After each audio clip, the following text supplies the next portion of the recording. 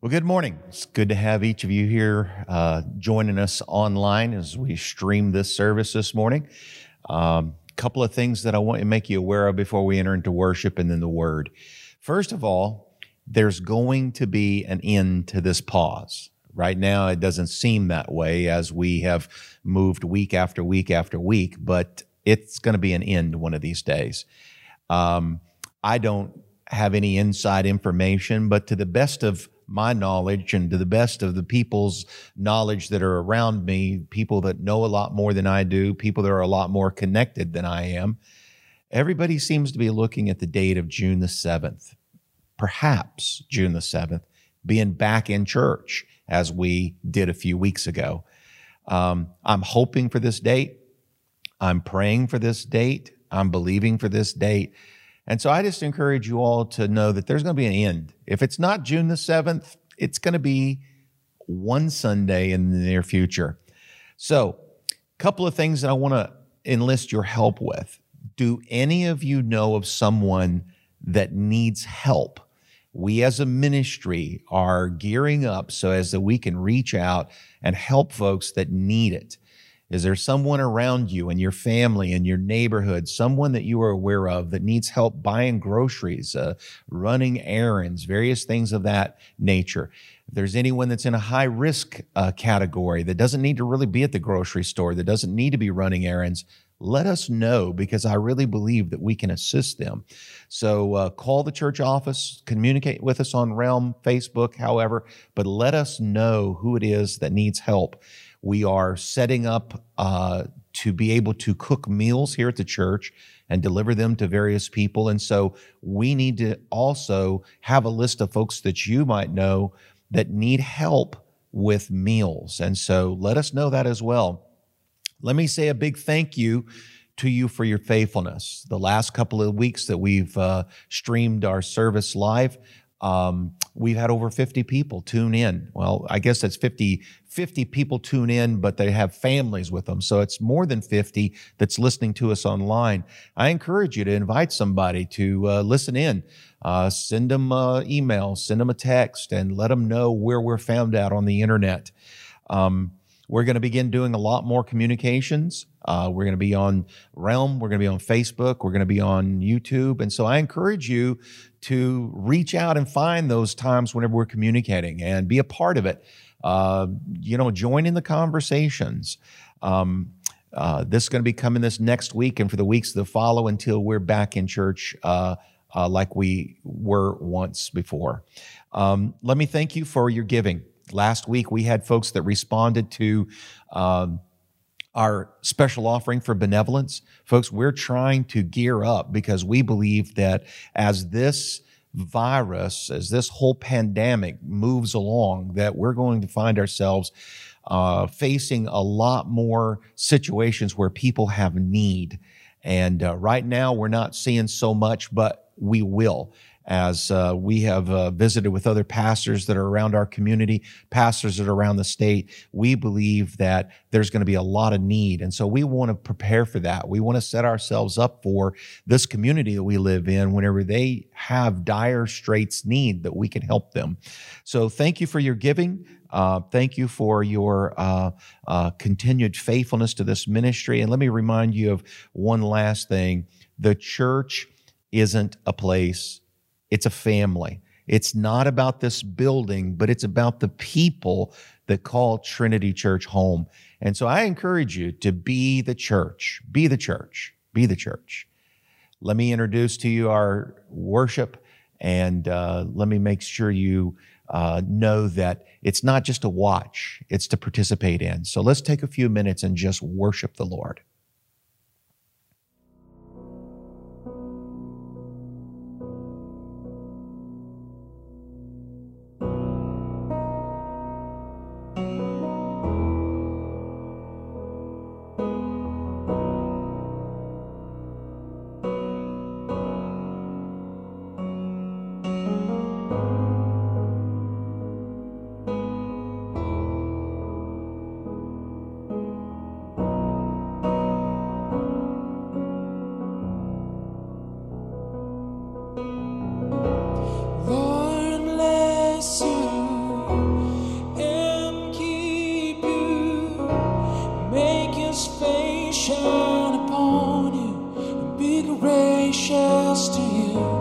Lord turn his face toward you and give you peace.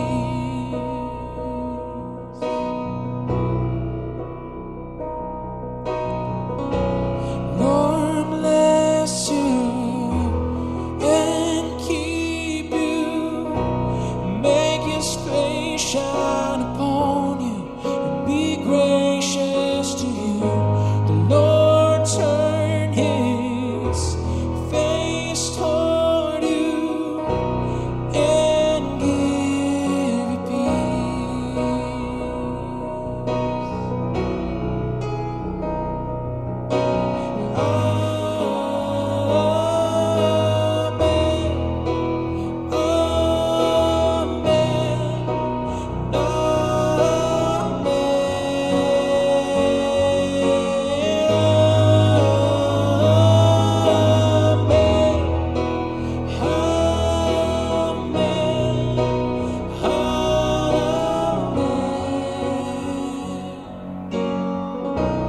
Lord bless you and keep you, make his face shine upon you and be gracious to you. The Lord turn his face toward you and give you peace.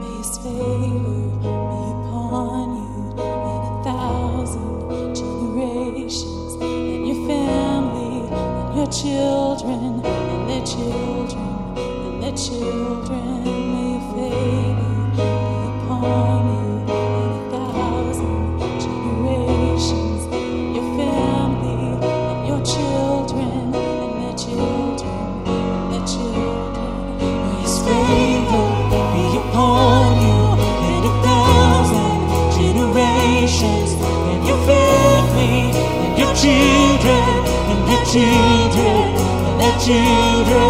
May his favor be upon you and 1,000 generations, and your family, and your children, and their children, and their children. And his presence go before you and behind you and beside you and around you and within you. He is with you, he is with you in the morning, in the evening, in your coming and your going, in your weeping and rejoicing.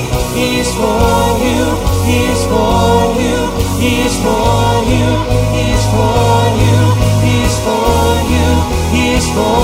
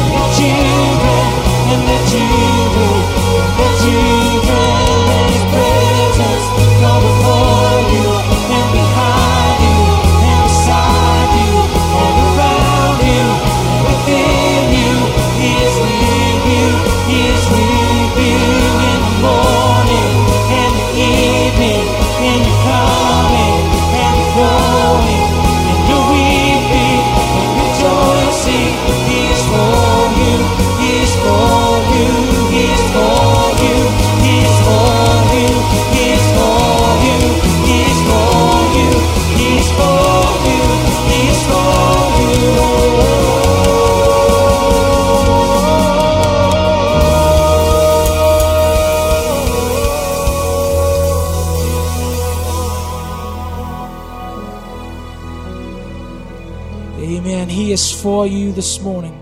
Father, we just thank you that we can come and we know that you are with us at all times, no matter what or what the situation or what's going on in the world. Father, we can proclaim, Lord, that you are our blessing. And this morning, we give you all the glory and the honor and praise. Amen.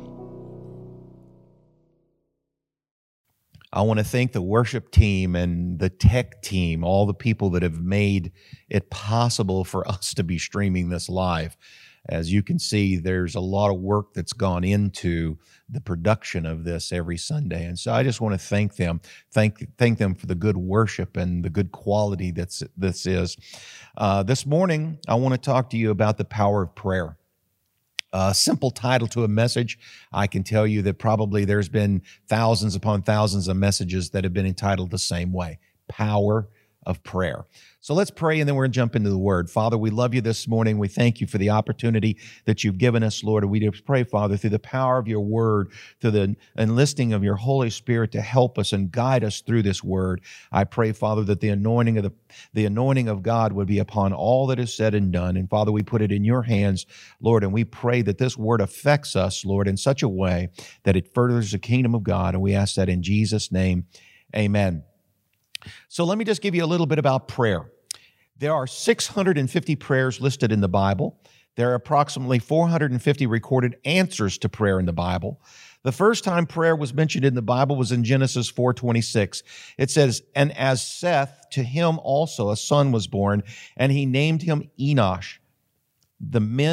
Then men began to call on the name of the Lord." First time it was mentioned in the Bible. The Bible records Jesus praying 25 different times during his earthly ministry. Paul mentioned prayer 41 times in the New Testament. Although prayer can be done from any position, bodily position, the Bible does tell us 5 specific postures. It says we can pray standing, we can pray kneeling, we can pray with one's face towards the ground, we can pray with our hands lifted up.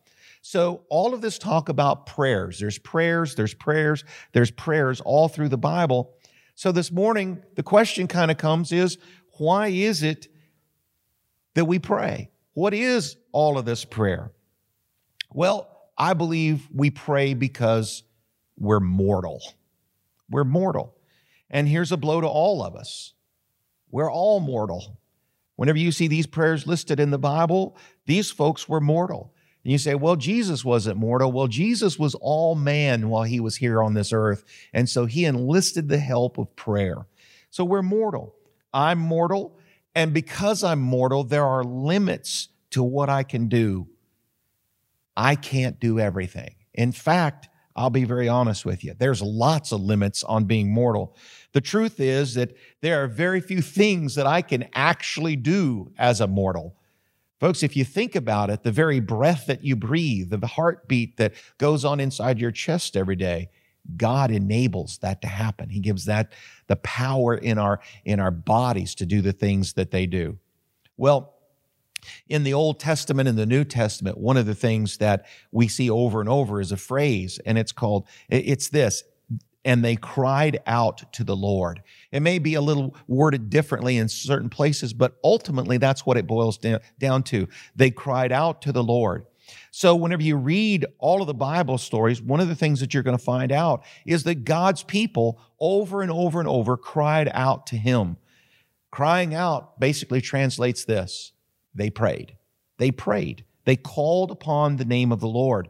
They prayed because they were mortal and he is immortal. They prayed because they were limited, but he is unlimited. They prayed because they were unable, but he is able. They prayed because they were natural, but he is supernatural. They prayed because they weren't sufficient, but he is all sufficient. They prayed because they were powerless, but he is all powerful. You see, in this crazy time that you and I are living in, this church is in the middle of, this nation is in the middle of, this world is in the middle of, I believe all the more that we should be crying out to the Lord. I think we should be praying a lot.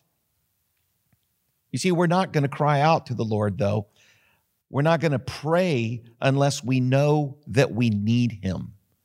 We got to come to this fundamental idea of, I pray because I need. I pray because I'm mortal and he is immortal. I pray because I'm natural and he is supernatural. You see, crying out to God is an act of desperation. It's an act of total consecration. Folks, I'll tell you, our government is not the answer to the coronavirus. The medical community, God bless them, and I pray for them daily, but they're not the answer to this crisis as well. We need to be crying out to God in an act of desperation, because as a nation, as a people, we ought to be desperate for an answer to what's going on in our lives.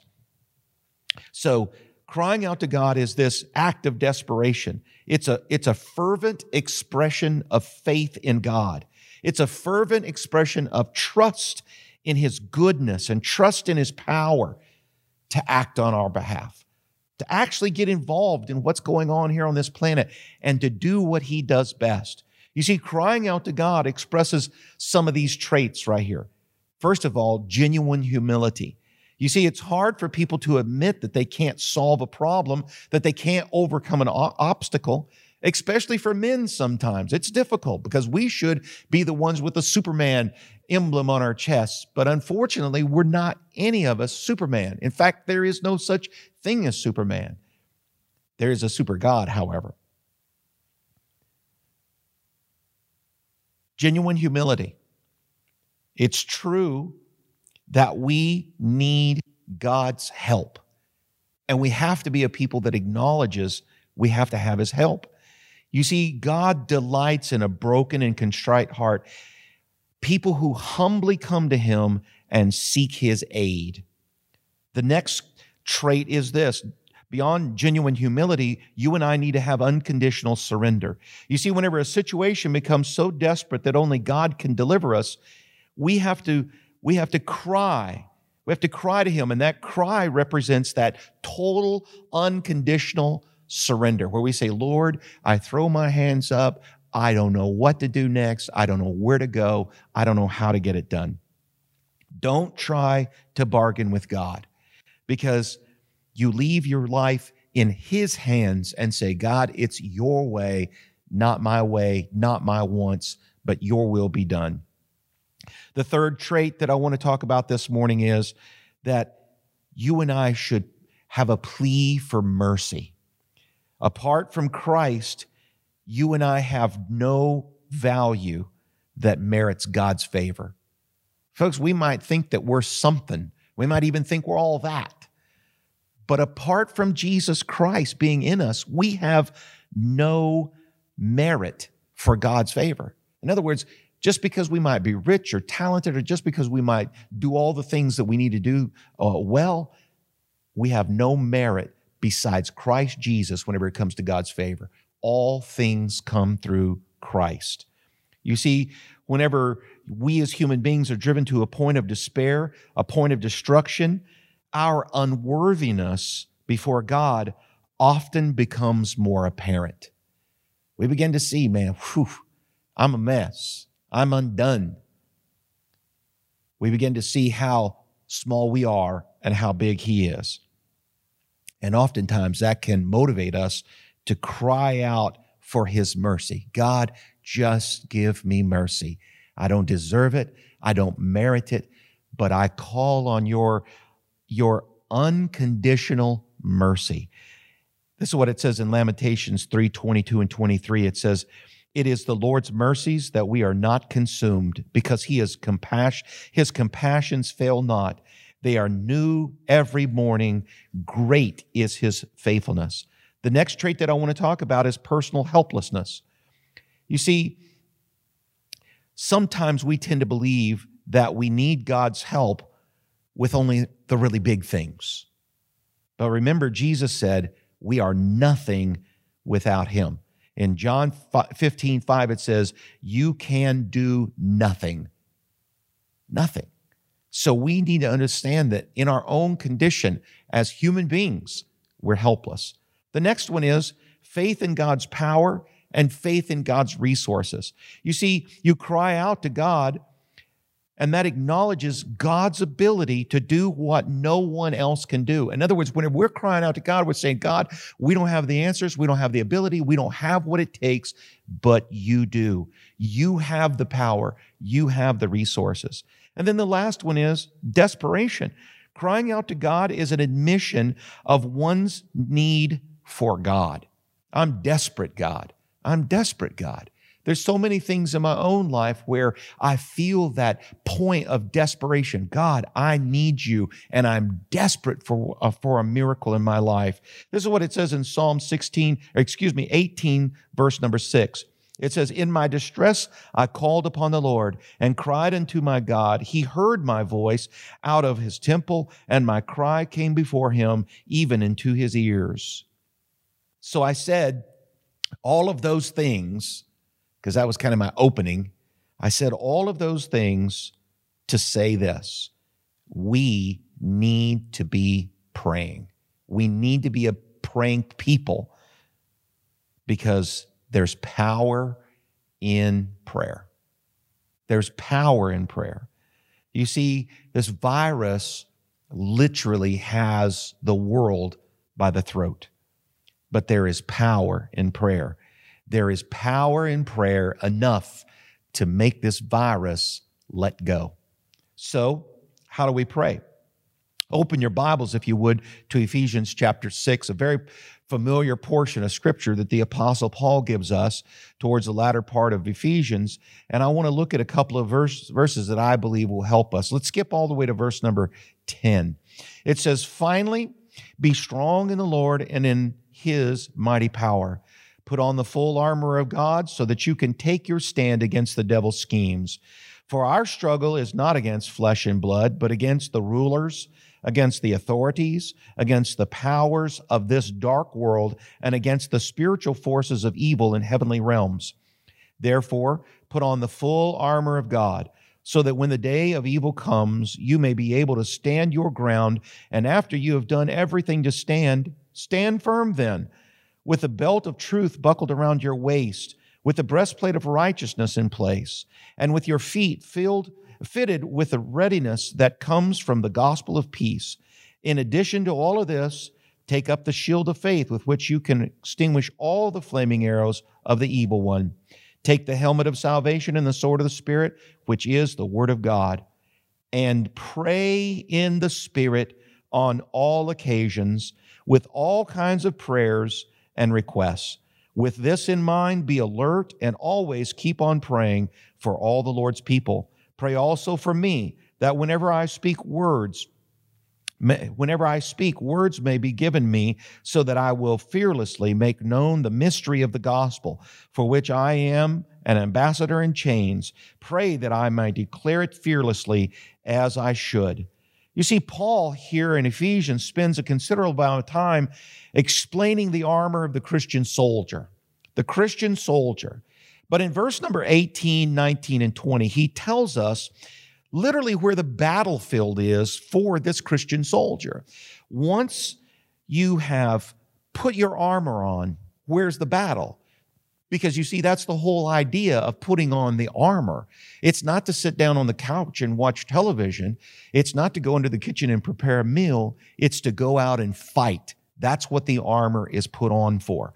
So as you and I began to go out into the battle, armored up with the armor of God, he tells us where this battlefield is. And so what I want to talk about this morning is what he tells us to do once we have this armor on. It's simple. We should pray. We should pray. Since he explained earlier that the battle is not against flesh and blood, but it's against powers of this dark world and the spiritual forces of evil in heavenly realms, Paul tells us now that the battlefield is our prayer closet. That's where this armor comes into play. That's where the helmet of salvation, that's where the breastplate of righteousness comes into play.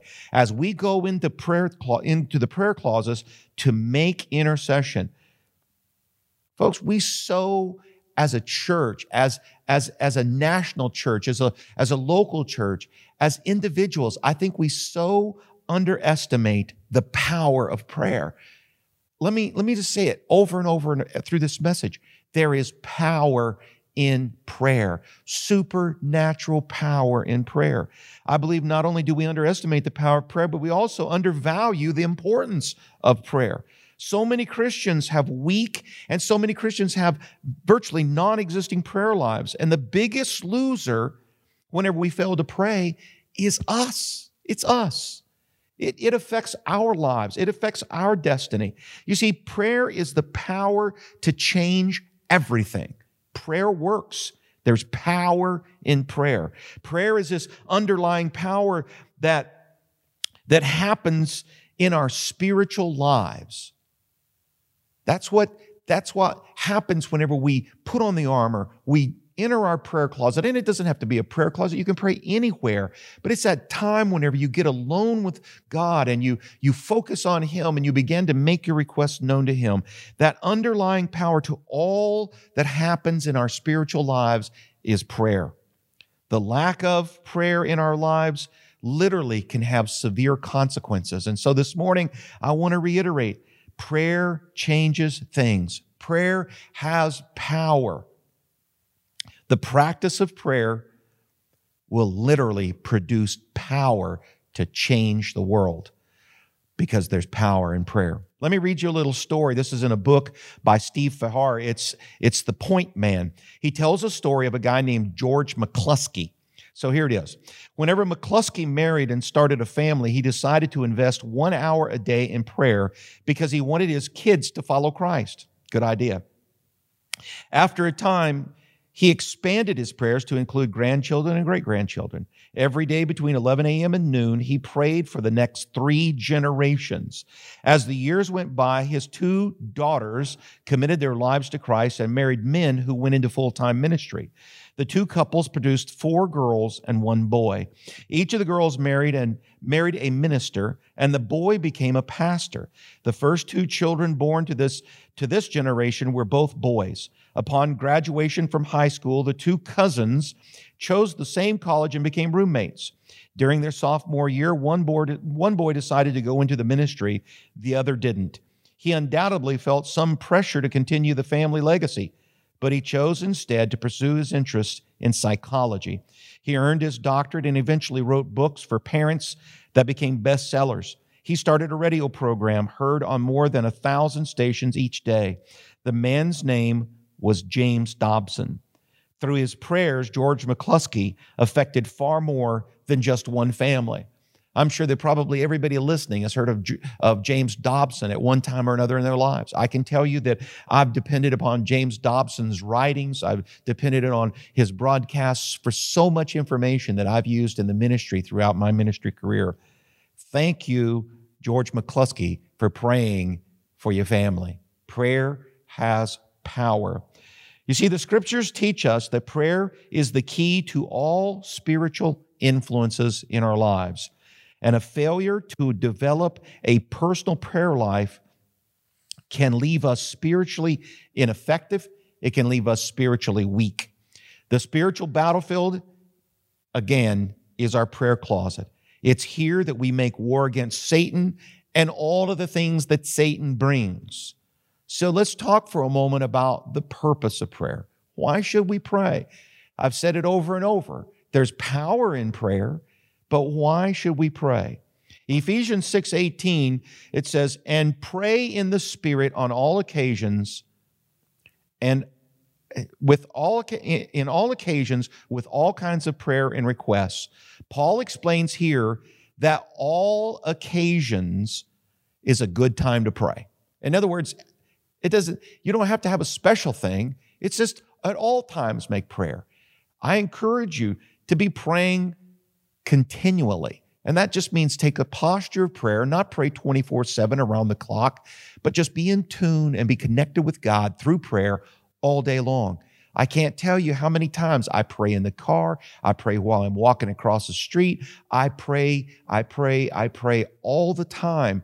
Not so much to just find 2 hours of prayer in the morning or whatever, but I can say this, all day long we should be connected to God in prayer, all occasions. The Christian life requires this communication with our commander-in-chief. It requires us communication with God. That's what prayer is, communicating with our God. That's our purpose. That's the purpose in prayer, is so that we can communicate with God. You see, everything a Christian faces requires prayer. And that's not just the bad stuff. That's the good stuff as well. What kind of prayers should we use? Well, Paul says all kinds of prayers and requests. The variety of prayers that you and I can pray are endless. The point here is that we just need to pray. Prayer has to be foundational in our spiritual lives. In other words, it's the first thing.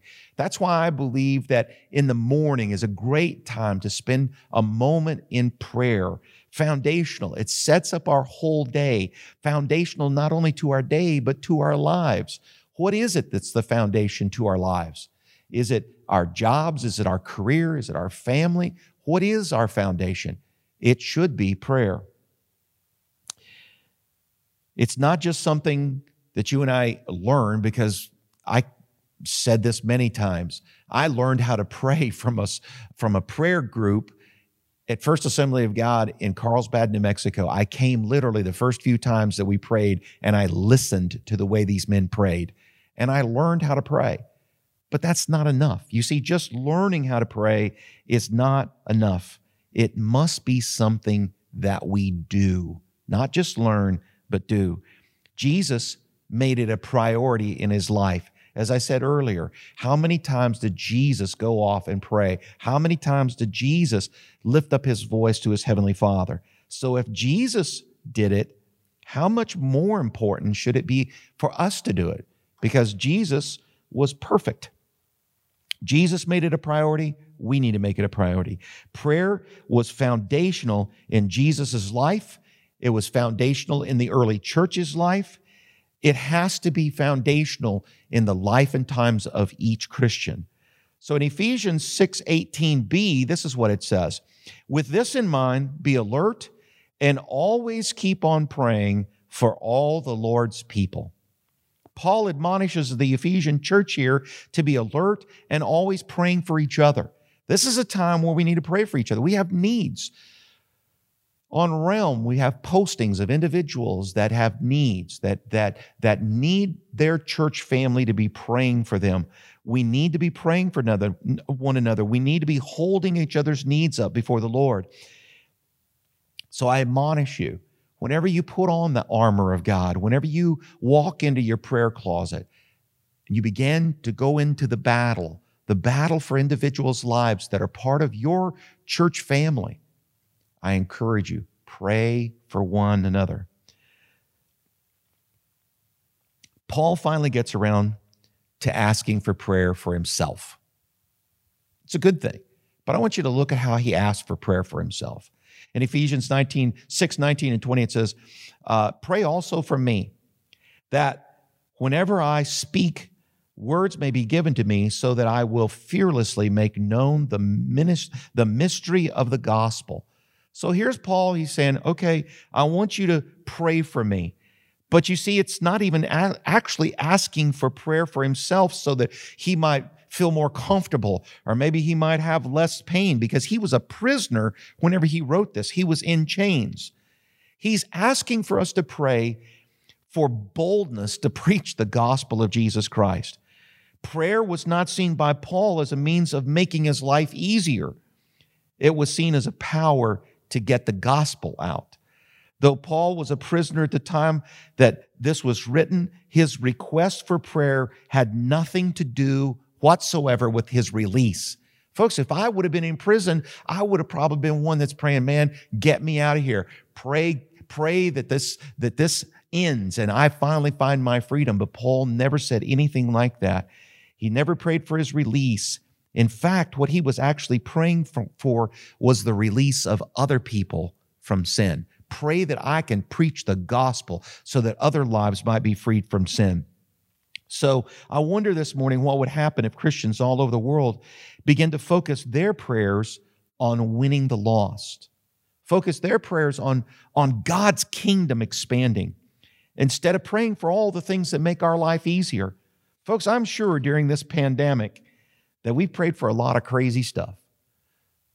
I imagine there's probably been people praying for a lot of different things. You can fill in the blanks.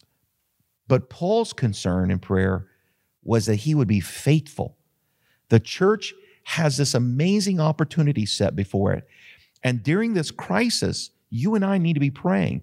We need to be praying for God to shorten this virus's rampage. We need to be praying for the lives of those people that are affected by this pandemic.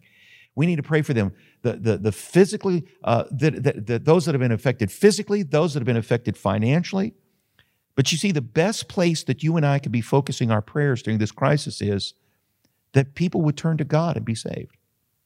That God could use this whole pandemic for a great awakening to our planet, and ultimately that Jesus would receive glory from it.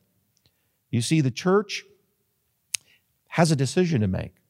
And I believe that we can end this pandemic and the church can be a whimpering little wet dog, or it can be a triumphant lion, the Lion of the tribe of Judah.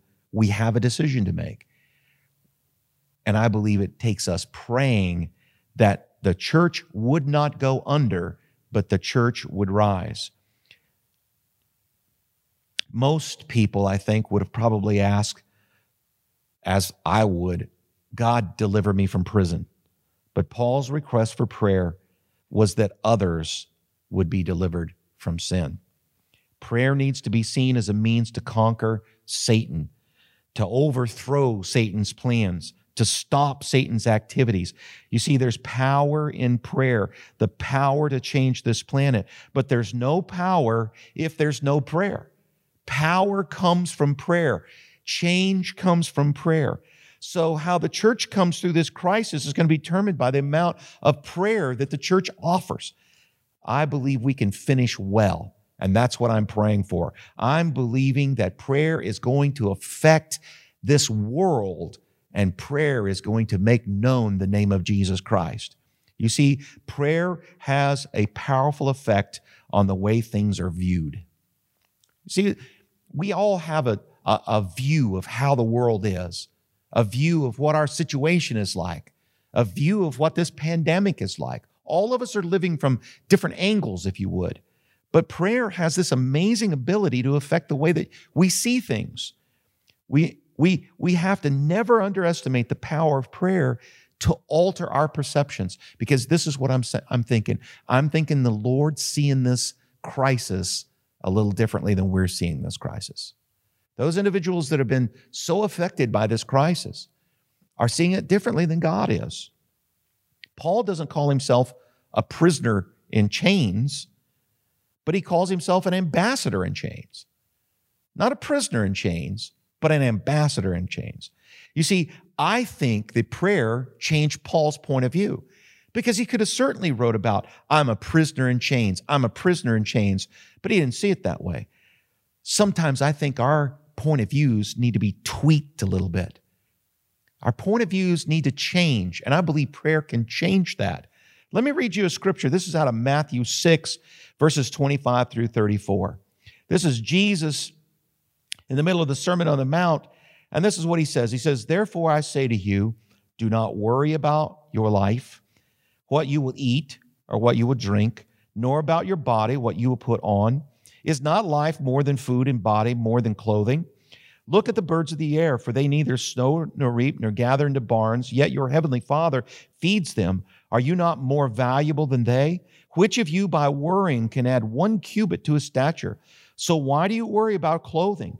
Consider the lilies of the field, how they grow. They neither toil nor spin. And yet I say to you that even Solomon in all his glory was not arrayed like one of these.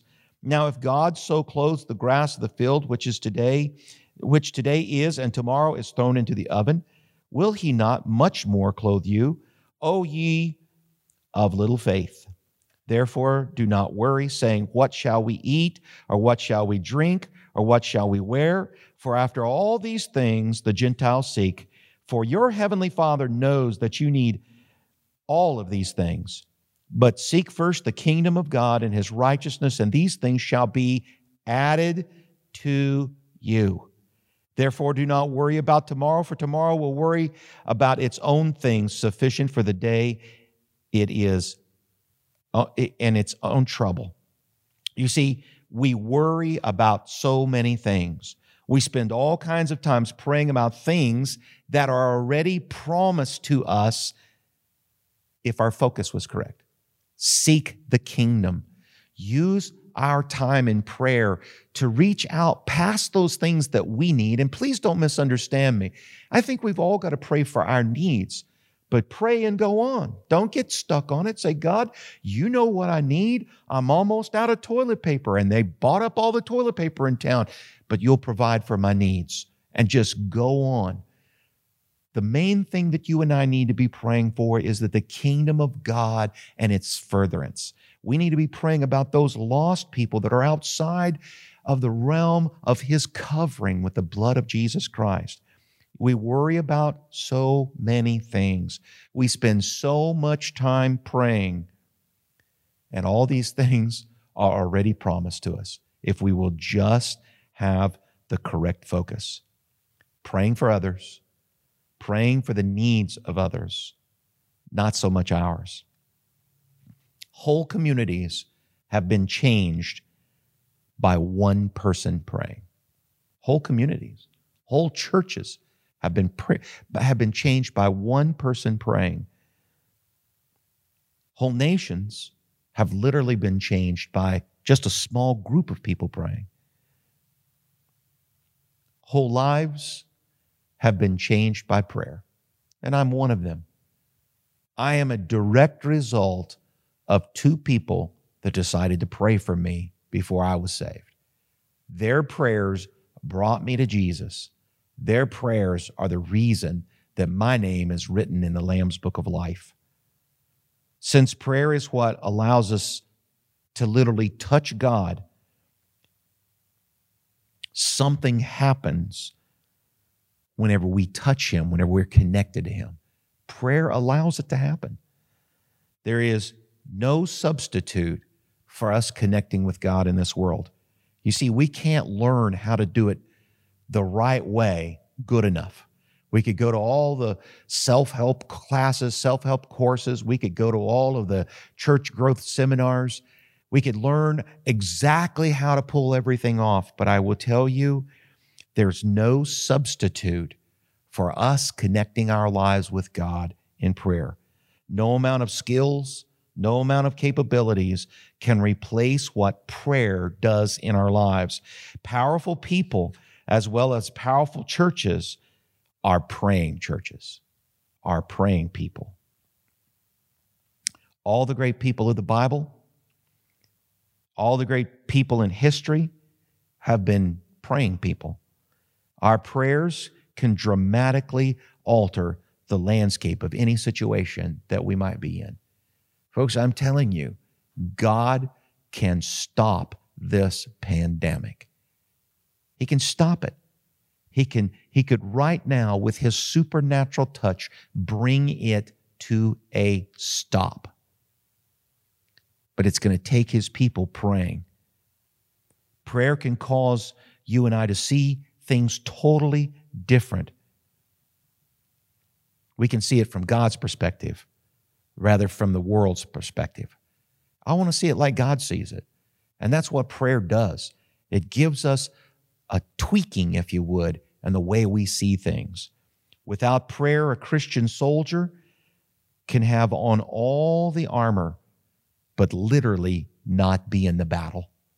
And so this morning, my encouragement for you is to put on the whole armor of God and then enter into that prayer closet and become the Christian warrior that God has called us to be, because there is power in prayer. There is no greater power on this planet than the power of prayer. And so, since we don't wrestle or we don't fight against flesh and blood, we fight against those spiritual powers, the wicked things in high places. It is critical for us, the Christian soldier, to get in that battle and to bring down these spiritual powers to break their hold on this planet. No Christian can succeed without prayer. No church can succeed without prayer. It's the place that God's power is released in us and through us. And so this morning, I want to close with this. How is your prayer life? In putting this message together, one of the things I had to consider is, how's my prayer life? How am I doing? Well, this is what I'm going to tell you. My prayer life is improving. I'm getting better every day at praying. And I hope you are too. I hope you can take this message and begin to incorporate it into your everyday. As you're driving down the road, as you're washing dishes, as you're vacuuming the floors, as you're taking care of your kids, speak to God, pray to God, believe Him. But in the midst of all that busyness, I think we still have to find that place where we get alone, we get into that prayer closet, and we believe God to literally change the landscape of where you and I are living today. So how's your prayer life? I'm believing that it's improving because there is power in prayer. And God is a miracle working God. Let's pray. Father, we love you this morning.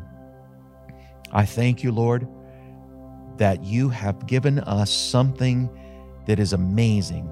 You have put a tool in our hands, Lord God, that goes without saying, Lord God, it's supernatural. To connect with the Heavenly Father, to connect with the God of this universe, the God of creation, through our prayer is an amazing thing. But Father, not only just to connect with you, but Lord, to know that all of your resource, all of your power is available to us as we come to you in prayer and we ask you for your intervention. So Father, this day we pray over our nation. We pray over this globe, Father. For those, Lord God, that are suffering right now, Lord God, in the hospitals all over the world, Lord God, that have contracted this virus, I pray healing, Father God, in their bodies. Lord, give those that are in charge of their lives through the medical community wisdom, Father, to treat them. I pray, Father, that those families that have been affected, Lord God, that you would be a great comfort to each and every one of them, Lord. But Father, this morning I pray this through the power of your holy hand.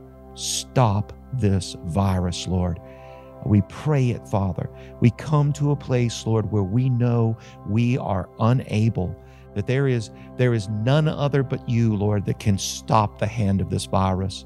So, Father, we reach out to you this morning, and we ask you on behalf of this globe, help us, Lord God, to be the people you've called us to be the Christian soldiers, armed with your word and armed with a shield of faith and clothed with your armor, Lord God, to go into the closet and to pray and to believe, Lord, for you to change the fabric of our lives, of our church, of our community, of this globe. Through the lifting up of the name of Jesus, that all might be saved.